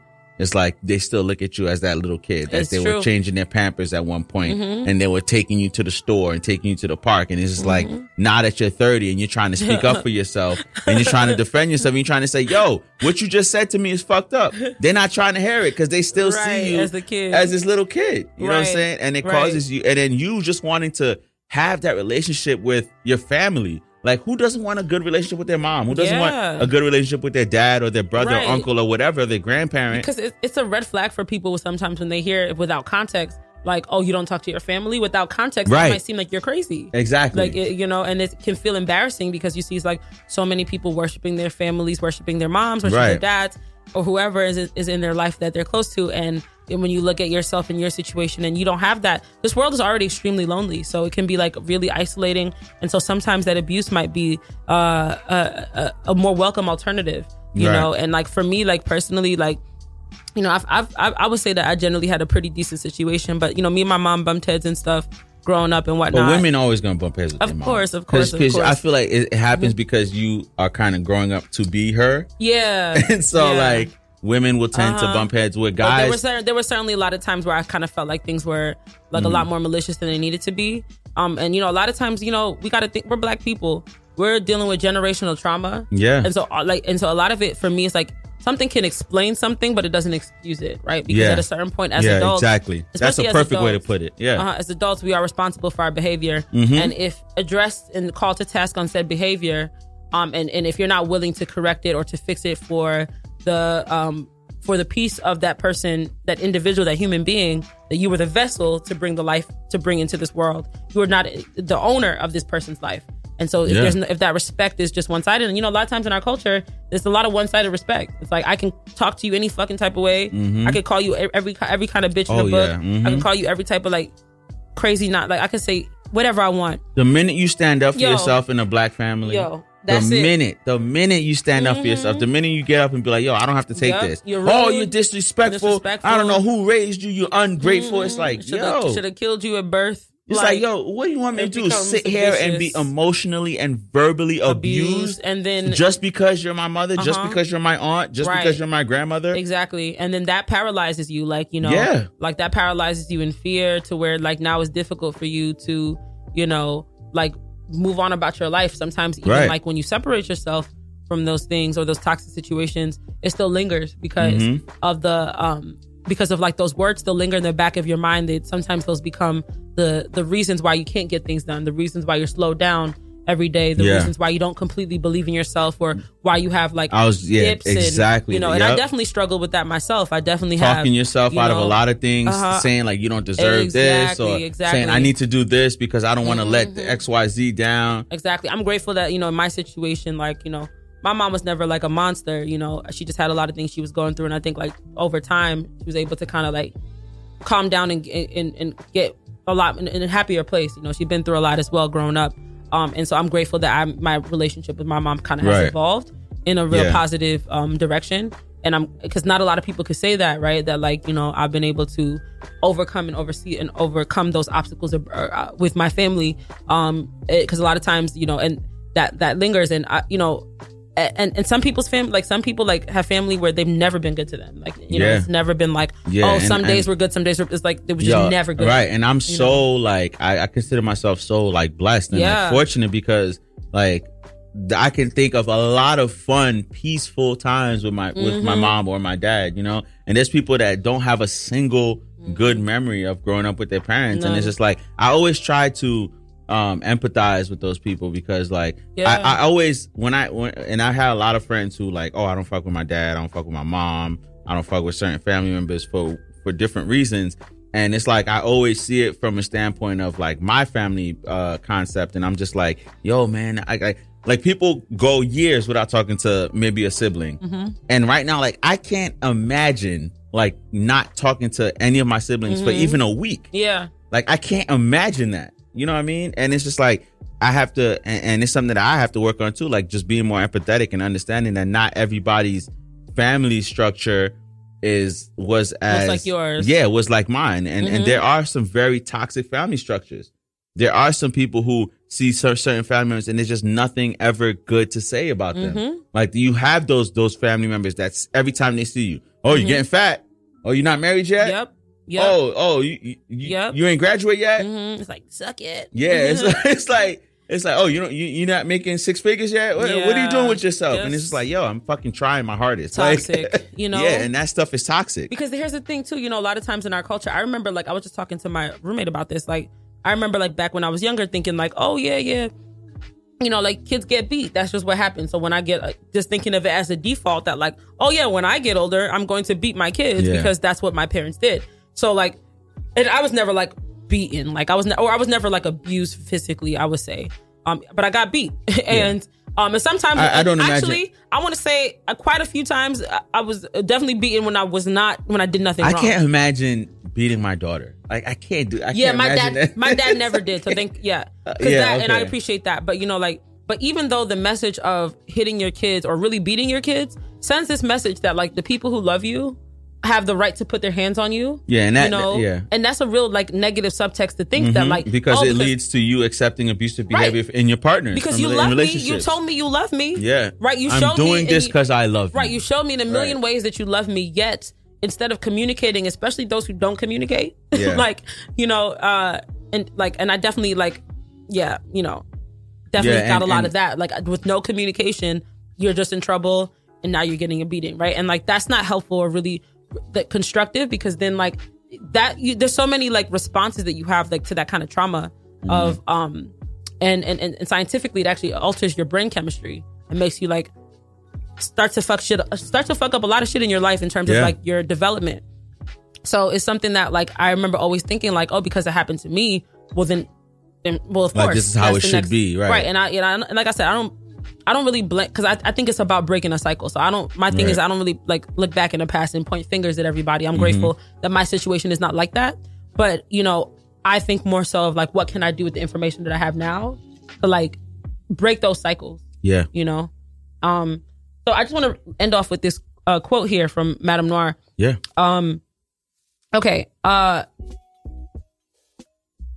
Okay. It doesn't matter what the family tie is. If someone continues to inflict emotional trauma on you, you step back and love that person from a distance. You are no one's punching bag. Children are vulnerable in so many ways that we fail to acknowledge. As parents, it is our responsibility to protect our children from abuse that is both physical and emotional in nature. If a relative's personal struggles or personality defects are causing them to inflict pain on your children, then perhaps you should cut back on the access and said relative has to your kids. If you don't advocate for your child's emotional well-being or model what healthy relationships look like, who will? Well said. It's a word. Well, that is a word. Okay. Well said. So are we finally at our last point? Yes. Last topic? Yes. So, is there room for Black Republicans and their perspectives to be discussed within our community? In short, no. You know what I'm saying? Especially with Donald Trump being in office. Yeah. I think we have, as a society, we are at a point now where we don't want to hear what the other side has to say. We don't want to hear why they feel the way that they do. And we don't want to give them an opportunity to explain their point of view. We're just like, you are supporting Trump, which means you're racist, you hate black people, you're a coon, you're Uncle Tom, this, that, and the third. And, and I'm guilty of the same thing because I was on this same microphone. Well, not this same microphone. I think it was that microphone. But I was on this very show when Kanye was supporting Trump. Yeah. And when Kanye was in the White House and when Kanye was saying all those things. And I was in this studio bashing Kanye. And it's like, I was too. And I'm like, it's like we've gotten to a point where it's like, if you are not, if you agree with Trump in the slightest way, you are not with us and you are against us. And we don't want to hear what you have to say because it's wrong and it's ignorant, because you're supporting a racist and you're supporting a bigot and everything under the sun that you want to call Trump. Yeah. And I think maybe we should be more willing to have these uncomfortable conversations. Yeah. And the reason that this topic has come up because the Revolt Summit just happened this past weekend, I believe. And Candace Owens, who is one of the few black women on Fox, and she was like, T.I. came at her crazy. Yeah. And I got the link there for you if you want to find it. It has I watched it all. Oh, you okay? You watched it. Okay, so yeah. Night, so go ahead. I could talk about it a little bit. Yeah. Yeah. I definitely watched the debate. Like I said, I did debate growing up, right? So like, yeah, we can tell. So I was always, even though I feel like I've definitely like taken some strong stances and like drawn some like lines in the grass as far as like what I will and will not accept. But I think I would say like last year I had kind of like a Malcolm X moment where I just started kind of seeing things a little differently. Yeah.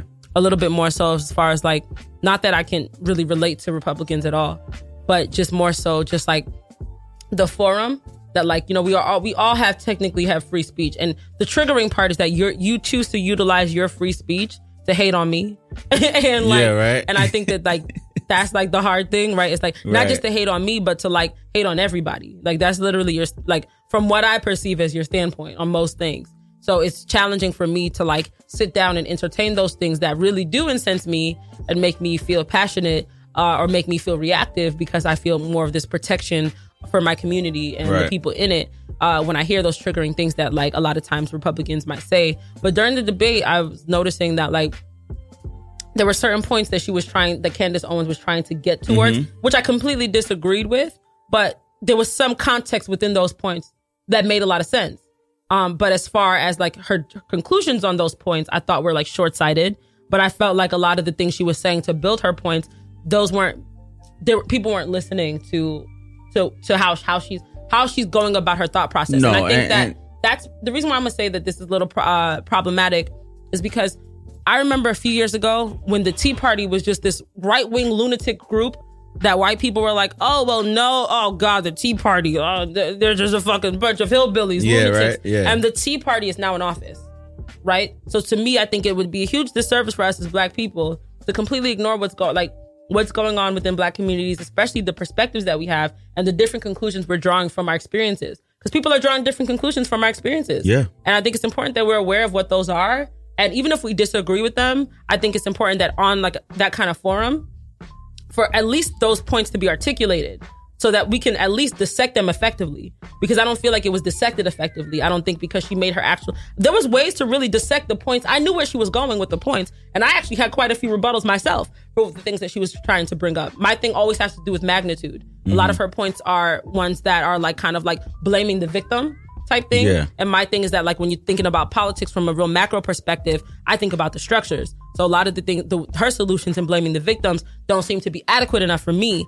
And I don't think that anyone really even got to that nuance because no one actually heard what she had to say. Yeah. But no, T.I. was definitely like on her neck. T.I. was definitely not trying to hear anything she had to say.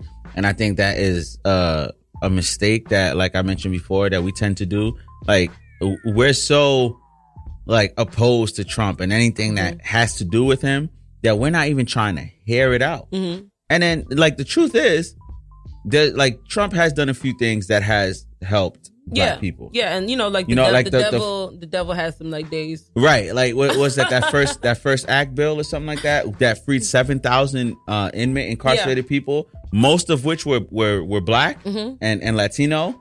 Like, you got to give him credit for that. Yeah, and you know what I'm saying? Did you hear how they were kind of like, oh well, that was just opportunistic? I'm like, that was a good point that the Republicans got him on. They were like, well, it's opportunistic if he like frees people, but if he does nothing, he doesn't care. So like they were like, there's really no way that he could win in this scenario. Exactly. No, there's no way. There's not a single thing that.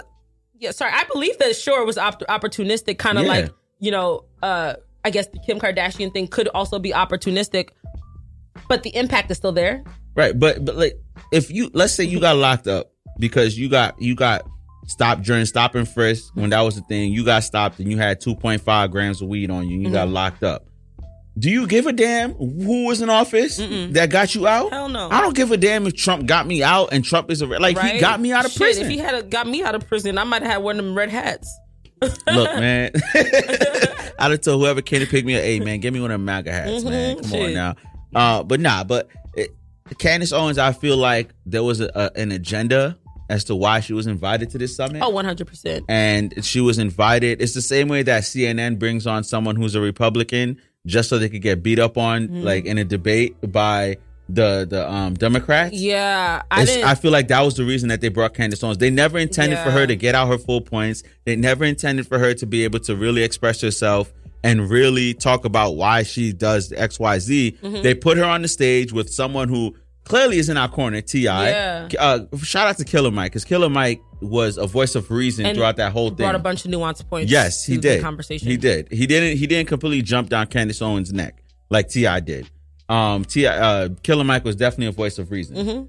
But I feel like she was just brought onto that program just for that to happen. What T.I. did to her, she was brought on just for that to happen. Oh yeah, for sure. And I don't think that was necessarily productive because I mean, we kind of have an echoing chamber within our community. Like I feel like we have an echoing chamber as far as like I say a point, you validate it, they validate it, and to me it makes a lot of sense because I've applied reason to arrive at the perspectives that I have arrived at. Right. But I think that we have to remember that, there's truths that we understand to be absolute, right? And especially when you're educated, especially when you see things beyond just what it means for your immediate gain, it can be extremely frustrating when people's whole politics and perspectives are based on lining their pockets, are based on really selfish interests. And so a lot of times that is how they think. Like when you think about like a lot of Republicans who would literally like sacrifice like civil liberties for a few extra tax cuts. Like, to me, that's something that I don't relate to. But at the same time, we have to understand that we live in a generation now where the truth doesn't really matter anymore. And it's not about like trying to drive home the truth. At this point, it's about trying to actually hear what the person has to say and employing extreme logic to at least allow them to consider a different perspective. Yeah. But at the same time, my thing is like, my goal isn't not necessarily to change Republicans' minds. My thing is though people have these concerns. She's echoing concerns that other Black people have who are either not politically engaged, who are on the fence, who are frustrated and have seen years of Democrats in charge or in power and things not getting done. So they can be arriving at those same conclusions. So my thing is like, how do we get those people? And that's my thought. How do we get those people to see our perspective without, I would say beating down like a perspective that we disagree with?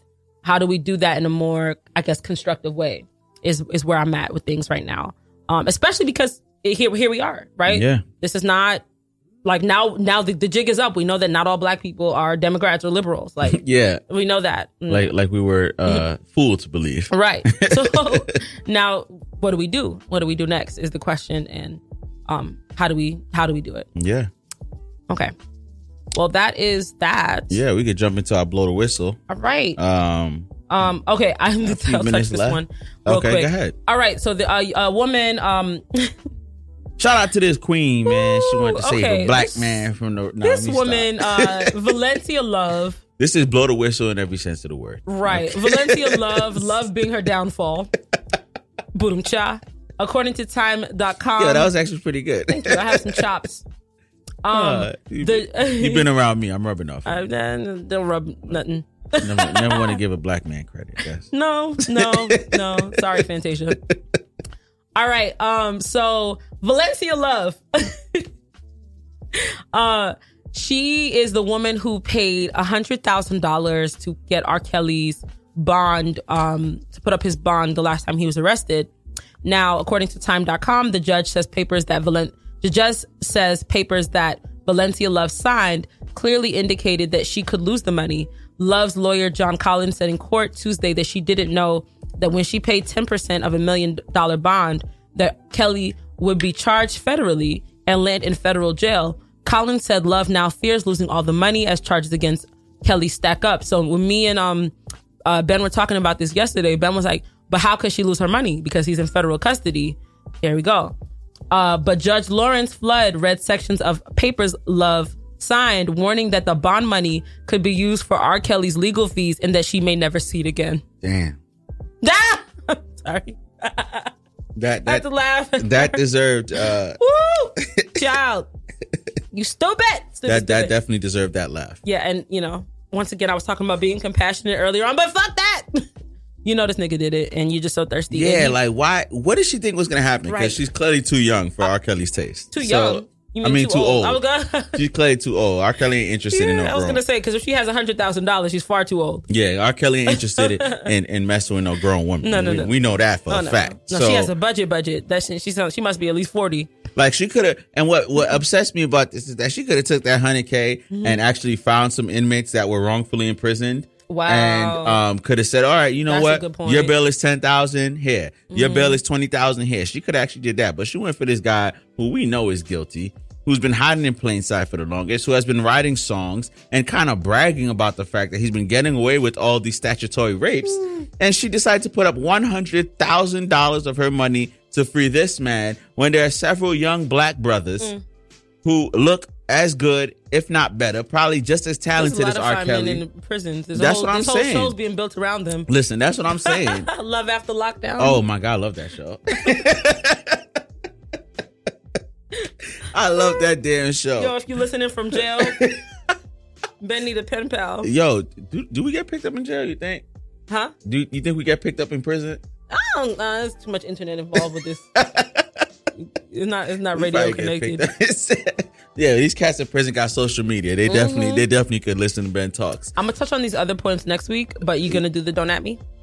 Yeah, actually, let me do that. Okay, I'm gonna do the Don't At Me, and you might want to take your headphones off for this. Maybe you could relate to this one too. All right. So this week's Don't At Me, all right, is for those people who like to get under Addie wants to be part of the. Listen, this week's Don't At Me goes to you people out there who like to comment under pictures of people's parties and get-togethers and gatherings and say, "Oh, no invite." No. You know why you don't get an invite? Because we don't hang out. I don't know you, nor do I like you. So why on earth do you think I'm going to hit you up and tell you that I'm having an event at my house, at some bar, at some club? No, I don't like you. And if I didn't make it clear before, it is clear now. So don't ask me, wow, why didn't you invite me? Wow, no invite. Why didn't you tell me? It's because I don't like you.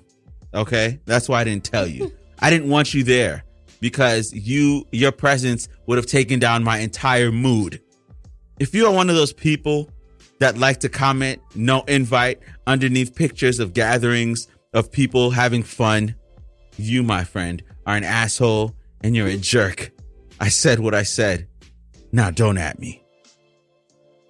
All right. Yeah, man, those people are so annoying. Yeah, I know. No invite. It's like, when have I ever invited you anywhere?